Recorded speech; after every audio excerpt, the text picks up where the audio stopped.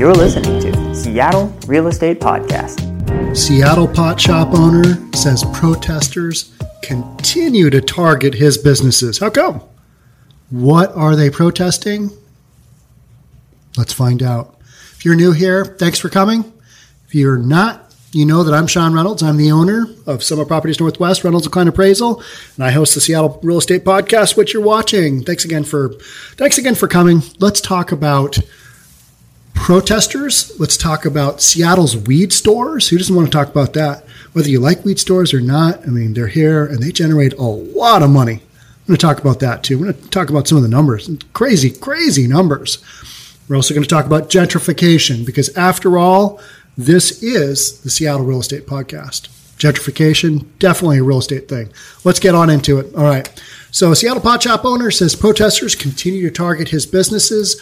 Uncle Ike's owner has seen protesters focus on his business before demonstrating against gentrification. However, he says recent protests have been different. So you still hear about the protests happening, but it seems like it's a really narrow bandwidth now. It's not the mass protests going on. That's not happening. It's like stores like this, like Uncle Ike's, which I have never been to. Not because I don't go to pot stores, because I just haven't been to those ones in Seattle. I'm an East Side guy. How about that? Just haven't been there. All right. Ian Eisenberg, he's one of the owners of Uncle Ike's. He is the owner of Uncle Ike's. Because a few of his pot shops have regularly been a target of protests over the last 6 months. There have been eggs thrown at the front door, broken windows, and graffiti. The most recent damage was done Monday night. I'm recording this on a Wednesday, so 2 nights ago. Damage was done to his store. And this is an ongoing thing. You read about articles all the time. And Uncle Ike's got hit again. Uncle Ike's windows broken, doors banged on. While people are in there, bricks thrown through windows. This stuff's going on all the time. Laura Busey, one of Eisenberg's employees, described what her job has been like recently. It's pretty scary to come to work and not know whether or not people are going to be throwing rocks at you. What happened today at work, honey? I got a rock thrown at me. I got hit right in the shoulder. There were a couple of weeks where they threw eggs at us every single night, Busey said. At this point, there is no political message at all, Eisenberg said. So you might ask why a weed store would be targeted. You'd think it would be the opposite. You'd think people are like, don't hit the weed store. We need that to stay open. And in this case, Uncle Ike's is one of those things where when they opened up kind of the first weed store in the central district of Seattle, and that is to the south and east of Capitol Hill. It is basically due east of downtown Seattle by a couple of miles, call it a couple of miles. So it's just outside of the heart of downtown Seattle. It used to be predominantly a black neighborhood, but because it is so close to downtown Seattle on the map, it's gone through massive gentrification process, right? The very first home I sold in probably, 1990, I can't even remember. I had my license when I was 20, real estate license when I was 20. Man, was I even 22? I don't know. Maybe it was 1991. First house I sold was on 26th Avenue South or 27th Avenue South in the heart of the Central District. I believe it was like 90 grand for a little 3-bedroom, 1-bath home. There was chickens on the property at one time that were against the city regulations, and that was on title, so that had to be removed. No chickens in Seattle. Can't raise chickens in Seattle. It was like a 30-year-old, one of those weird things on title that you had to get eliminated and had to have somebody prove, no, there's no chickens in this 5,000 square foot yard, which is tiny. That's a tiny in-city lot. But I've been in the central area for years and years and years, and it has undergone, because of how close it is to downtown Seattle, it has undergone some massive, massive changes. And what is the definition of gentrification? It is the process whereby the character of a poor urban area is changed by wealthier people moving in, improving housing, and attracting new businesses, typically displacing current inhabitants in the process. It's also the process of making someone or something more refined, polite, or respectable. And the quote was, "Soccer has undergone gentrification." Has it? I don't know. I'm not much of a soccer fan. Don't know. Don't really care. I do like going to see the Seattle Sounders play. That's pretty fun. That's a good sport to watch. It's fun. So getting back to this, so the weed store, Uncle Ike's, got opened up in the Central District, and everybody's like, gentrification. It's definitely happening now. It's one of those stores that it's basically the focal point of the whole issue of our area is being overrun by a bunch of developers and builders and rich people, whether they're white, Chinese, whatever, green, orange, I don't know. It's just gentrification is kind of colorblind that way because the property goes to the highest bidder. Whoever has the most money, they win. And unfortunately, people of color have been rapidly displaced from the Central District. And that's something that I struggle with because, all right, real estate is basically an economic game. It's whoever has the most money wins. Let's be honest, brutally honest. If you want to win a bidding war, what do? You can talk about strategy. You can talk about, let's remove this line from our contract. Let's give this provision. Let's just I'm a really good broker and I'm going to get you this house because I have strategy down. That's nonsense. Here's the deal. You pay more than the next guy and you're going to win the home, right? And there's some exceptions to that. Maybe you're paying cash, and so you pay a little bit less than the next guy, but he's doing a 97% mortgage. He's putting 3% down, 3.5% down. He's got a 96.5% mortgage. Odds of that going through are way less than me sitting here cutting a check in 10 days saying, give me this bad boy. I want this home. So whoever's got the most money wins.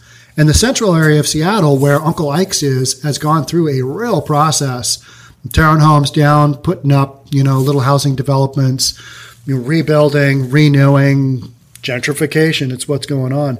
But a lot of people have pounded on Uncle Ike's because it's one of those things where it's like, it's a weed store. It's making a lot of money. We're going to protest. We're going to throw eggs. We're going to throw rocks. We're going to throw bricks. All right. However, on social media and on flyers, Eisenberg's name is front and center with demonstrators calling on him to do a list of things, including have a dialogue with them, with the protesters, halt predatory development, and provide 15% of profits to go to the Black Community and Northwest Community Bail Fund. All right, and so the reason I'm doing this podcast is because where in this whole equation does a weed store have responsibility for stopping predatory development? Or why should they be specifically singled out to provide 15% of their profits to the Black Community and Northwest Community Bail Fund? Where does this come in? It's just that Uncle Ike's makes a lot of money. People know that they can afford it, and they do contribute to other charities. Let's take a quick look and look at some of Uncle Ike's actual sales. All right. In September of 2020, this one store had gross sales in September, $560,000. They paid $207,464 in excise tax. So if you wonder why, when the state shutdown happened due to coronavirus, weed stores were left open, there was a massive spike in March of weed sales here in the state of Washington because people were afraid. I don't want my weed store to get closed. And guess what? People say that weed is medicinal. If you want to try and have that argument, great. You go down that road. This is my medicine. I really need it. You just like to get high. Now, there are exceptions. Some kids got epilepsy and it really helps them. Okay, great. But for the vast majority of people, they just want to get high. Let's be honest. It's like drinking a glass of wine, maybe 2 or 3 if that's your thing. Having a tumbler of whiskey, half a bottle, I don't know, whatever it is. But you go into a weed store and you've got edibles, you've got tincture, which is just little droplets. You've got flower, which is weed in the form of joints, which are pre-rolled. Not that I really know any of this. I've just heard all of this. You've got pre-rolled. You've got edibles. You've got all kinds of stuff to get your medicine. So This is a big, big business, right? September, $560,000. August, $554,000. July, $652,000. March 2020, $765,000. These are gross sales. In March, with sales of $765,000, they paid $283,000 in excise tax to the state of Washington. That's why they're not getting shut down. We need your money, that tax dollar. We want that tax dollar, and we're gonna let you stay open because you guys are selling medicine. Now, whether you think it's medicine or not, that's your call. If you think it should be illegal, yeah, maybe so. It is a drug. But is it kind of regulated just like alcohol is a drug? Yeah. So we're only selling it to people over 21. That's what we're doing. But you can see with these numbers, and this is one of 4 stores that Ian Eisenberg owns. So these are cash cows. So when a store like this comes into a community, people tee off on it. They do. They're just like, all right, here's what we're doing. We're going to protest. Because bottom line is, Ian Eisenberg, he doesn't have anything to do with the predatory development. Somebody probably put this store together, remodeled it. He took it over. He took over a lease. I don't think he owns it. Maybe he does. I mean, he's making enough cash to, buy one of these things every 6 months, right? So predatory development. Is he responsible for that? Is he responsible for gentrification? He's just a business owner in a neighborhood that the protesters are going around in, and they're just, we need a conversation with you about predatory development. It's like, why? How is that even a thing? But that is, and the whole point of my podcast, I'm not protesting. If I was protesting, I would be peacefully protesting because I understand that that's all, I mean, it's all good. A couple of $1 billion with the damage across the United States, but it's all peaceful. Don't worry. Peaceful protesting. But the whole issue is that these protests are going on, and now there really isn't even a message. Because guess what? A weed store owner, he doesn't have to answer for gentrification. Just doesn't have to. He's running a business. He's not in there developing. Who are the people responsible for issuing building permits and making the zoning laws? Who's that?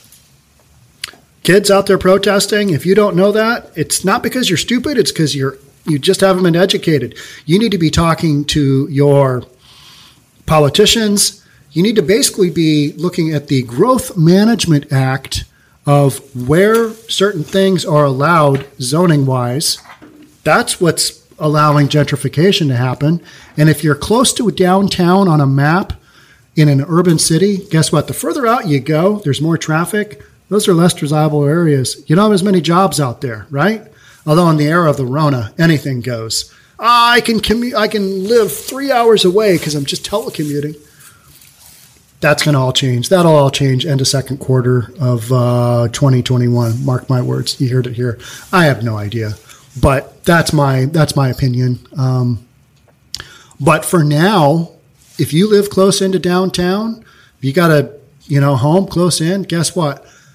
Maybe your family's had this home in the Central District for 2, 3, 4 generations. Who knows? Whatever it is. They bought it back before things got expensive. When you cash out, guess what? You're not selling it to another black family, are you? You're selling it to the highest bidder. That is, unfortunately, the way gentrification goes. These neighborhoods get turned over. And I've been watching it happen day in and day out, and that's just what happens. You can't stop that. So if you're a protester and you're hitting up Uncle Ike's, what are you doing? You're just trying to get your name out there for some attention. And it doesn't even sound like you're trying to get your name out there. You're just protesting for the sake of protesting. I don't think there's any real end game here because sending 15% of their profits to a specific cause, since when is that a reality? Why is Uncle Ike's responsible for that? They're not. They've probably got the cash to do it. But it's up to them as a business owner to determine who do I want to support as a charity. Not some protester throwing rocks and bricks through my window. Oh, yeah, you threw a rock through my window? You egged my business? You're scaring my employees? You know what? Let me just give you 15% of my profits. No, that's not reality. these kids are just living in a fantasy land that doesn't really make any sense. But it's what we got going on here in Seattle. So let me get back to this article, and because I know there's a handful of other good stuff. The discussions about gentrification and giving money is a great discussion that needs to be had. And we do give quite a bit of money to nonprofits, Eisenberg said. But the groups in particular are saying they want the money given to them. Not to the cause, to them specifically. So these groups are coming out, they are protesting, throwing the rocks through windows, throwing the bricks through windows, graffitiing it up, making a general mess of things. And that doesn't have anything to do with all the business that's being driven away. Although it doesn't look like Uncle Ike's is suffering at all. People are like, bricks coming through the window? Yeah, they got good weed. We're just try and stay away from that front window. That's a target zone. Stay away. Go in the back. You'll be safe there. Good weed. That's what we're doing. So discussions about gentrification, giving money is a great discussion. The owner basically says that. All right. Yep. But the groups in particular are saying that they want the money given to them. So that makes them basically a group of people who are strong-arming small businesses. That's what they're doing. Yeah, not good. It's not the first time the pot shop owner has dealt with controversy on his doorstep. Over the years, there have been a number of demonstrations, including one in 2016 in front of the Central District location. Neighbors and a church in the area did not want a pot shop in the neighborhood, saying it was causing gentrification near 23rd and Union. The weed store isn't causing gentrification. The market is. The market dictates what happens to individual properties. Now, if you were in an area that wasn't undergoing gentrification, nobody would care. Weed store is going up. The zoning allows it. State's going to get $250,000 a month in excise tax. Guess what? All thumbs up from all regulatory bodies. It's a go. But I understand if you have, and this was at the beginning, in 2016, that is when weed stores became legal and retail started to go in. People were figuring out, all right, my store is going to go here. Zoning allows it. And this is what we're doing. So in 2016, there were protests because people are like, we don't really want that in our neighborhood. We don't want the influence. And I think people had a lot of fear over that. And we had that here in Bellevue. People are like, but there's a daycare down the street from the weed store going in. It's not like people are going to go smoke a reefer in the parking lot. And I'm really dating myself by saying reefer, but it's such a good word. Somebody's going to smoke a spliff in the parking lot and then go hassle some preschoolers. That's just not how it works. It's not. But people have a lot of fear over marijuana, and they had a lot of fear over it being legalized. And they think, oh, no, if the weed store goes in, it's the end. The end is near. Guess what? It's not. It just generates a lot of tax revenue. People take their weed, they go home. They do the same thing they do with endless bottles of wine. They consume it until it's done. That's just it.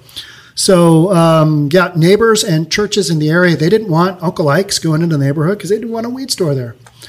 But it kind of sounds like the rest of the residents of the neighborhood, they are like, oh, this is good because we're going to give them sales of $500,000 to $750,000 a month.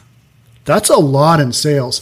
You call it $600,000 by what's the average purchase in a weed store? I don't know. Let's call it $15. I have no idea. Is it $30? Is it 10? Nah, it's probably more like 25.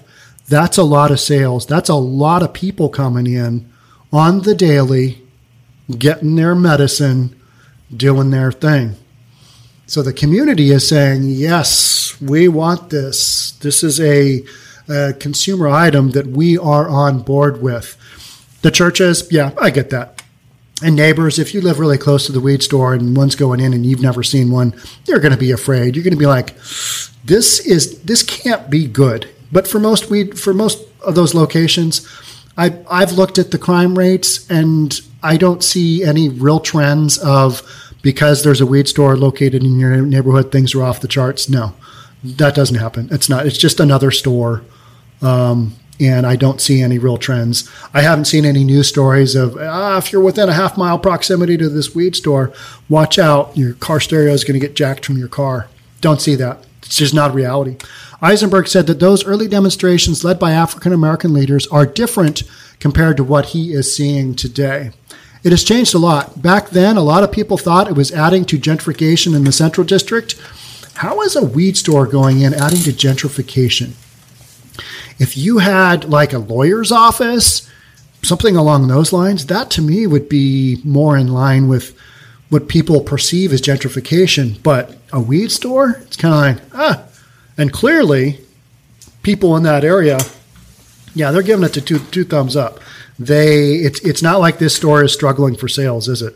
So the community in general is like, yep, we're okay with it. In fact, we're more than okay with it. We're going to buy some weed. We're going to buy some spliffs. It was people from the Central District. It was local people that were protesting. That's what it used to be. A lot of African American people were protesting. Now it is all white kids. And a lot of the ones I have talked to, they are from the suburbs, coming into Seattle just to cause havoc and have fun, Eisenberg said. Well, if their version of fun is doing what we're talking about, they need a strict talking to from their parents. That's what they need, but they're not going to get it. They're too old. Most of these kids in their mid-20s, right? They're out of the house. They're doing their own thing. They're just disenfranchised. They don't really know. They don't have a lot going on. And I say that because I've been through, I've been to a bunch of these protests and watched the kids and watched what's happened. And these are people on the fringe. That's who they are. That's who goes up to a weed store and throws a brick through the window. That's what's happening. King 5 reached out to groups, including activists, who called for a boycott of Uncle Ike's over the summer during an anti-gentrification protest. One person who responded by email but did not provide their name acknowledged that Uncle Ike's has done charitable work, but said that the business could be doing much more where it counts most and is most needed. Sorry if I got distracted there. Mail lady came in. Never say mail lady, do we? We just say mailman. It's a man-dominated world. So that the business could be doing much more where it counts most and is most needed. But my thought is, why is it their responsibility to do that? Isn't that kind of the government's role in all of this? I think so. Small business isn't responsible for making other areas of society, either leveled out or these people have too much money. These people don't have enough. All right, small business, we need you to intervene. Let's make this happen. 25% of your profits to this. But in Seattle, that's the mentality. It's also the mentality that kind of goes behind the whole tax Amazon. Well, Amazon had record profits. Let's go ahead and tax them. That's what's happening. That drives business out. And so if you throw enough bricks through a business, guess what? When it comes renewal time for their lease, Uncle Ike is like, you know what? We sold $750,000 worth of marijuana last month, and we had $1,800 worth of broken windows. I think we're going to live with that. We're going to do that. But if you're another small business in the area and you're not making that kind of money, and you have been you are not essential in the first shutdown, and maybe this is your second go-around of being shut down. Washington's in its second shutdown for a lot of businesses. $1,800 means maybe you can't pay your rent. $1,800 means maybe that one person that's on your payroll, they're out of there. You can't afford to pay them. And guess what? You got to work a bunch of extra hours as the business owner, and you don't get paid for that because that's what you do as the business owner. So that is the kind of thing that if you throw enough bricks through a business, you graffiti them up, you're in an area that has that going on. When you're the business owner ready to renew that lease, you kind of sit back and go, yeah, you know what? This is my one location that is having all that happen. This doesn't make any sense. I am going to pull this store from this one location and keep my other 4 stores, whatever it is. We're seeing this fairly regularly. This is a pattern. And so where you've got these areas where the city of Seattle isn't doing anything about these kind of protests and this stuff going on, guess what? That impacts business. Apparently not Uncle Ike's, because people love their weed. And Uncle Ike's, Eisenberg, is that his name, Eisenberg? Isn't that the guy's name from Breaking Bad? Yeah. What is it, Nikki? Heisenberg. Sorry, I've been corrected. Eisenberg. And very two similar names. So that is what's going on. So the protests have changed in nature very dramatically.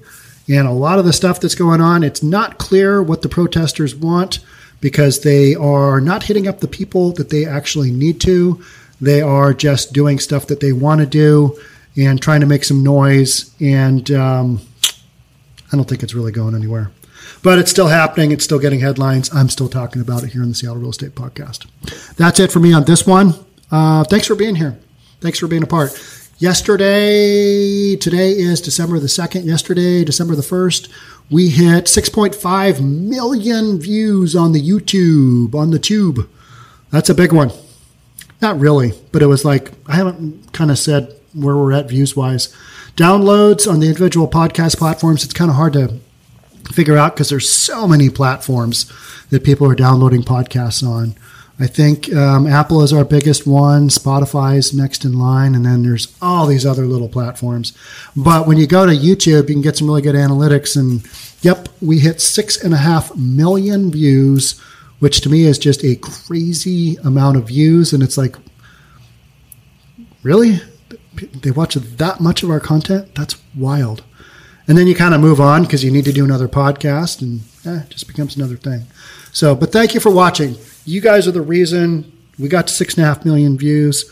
We're going to keep on going. We're going to go to 100 million views. How's that? That's a lot of views. I don't know. How long would that take? I have no idea. Extrapolate where we're at now and kind of do a chart, some crazy business thing. I don't know. What would I know about that? Thanks again for being here. I'm out of here. I'm going to go record another podcast, but I'm going to do it right here. That's it for me. Thanks for being here again. Bye.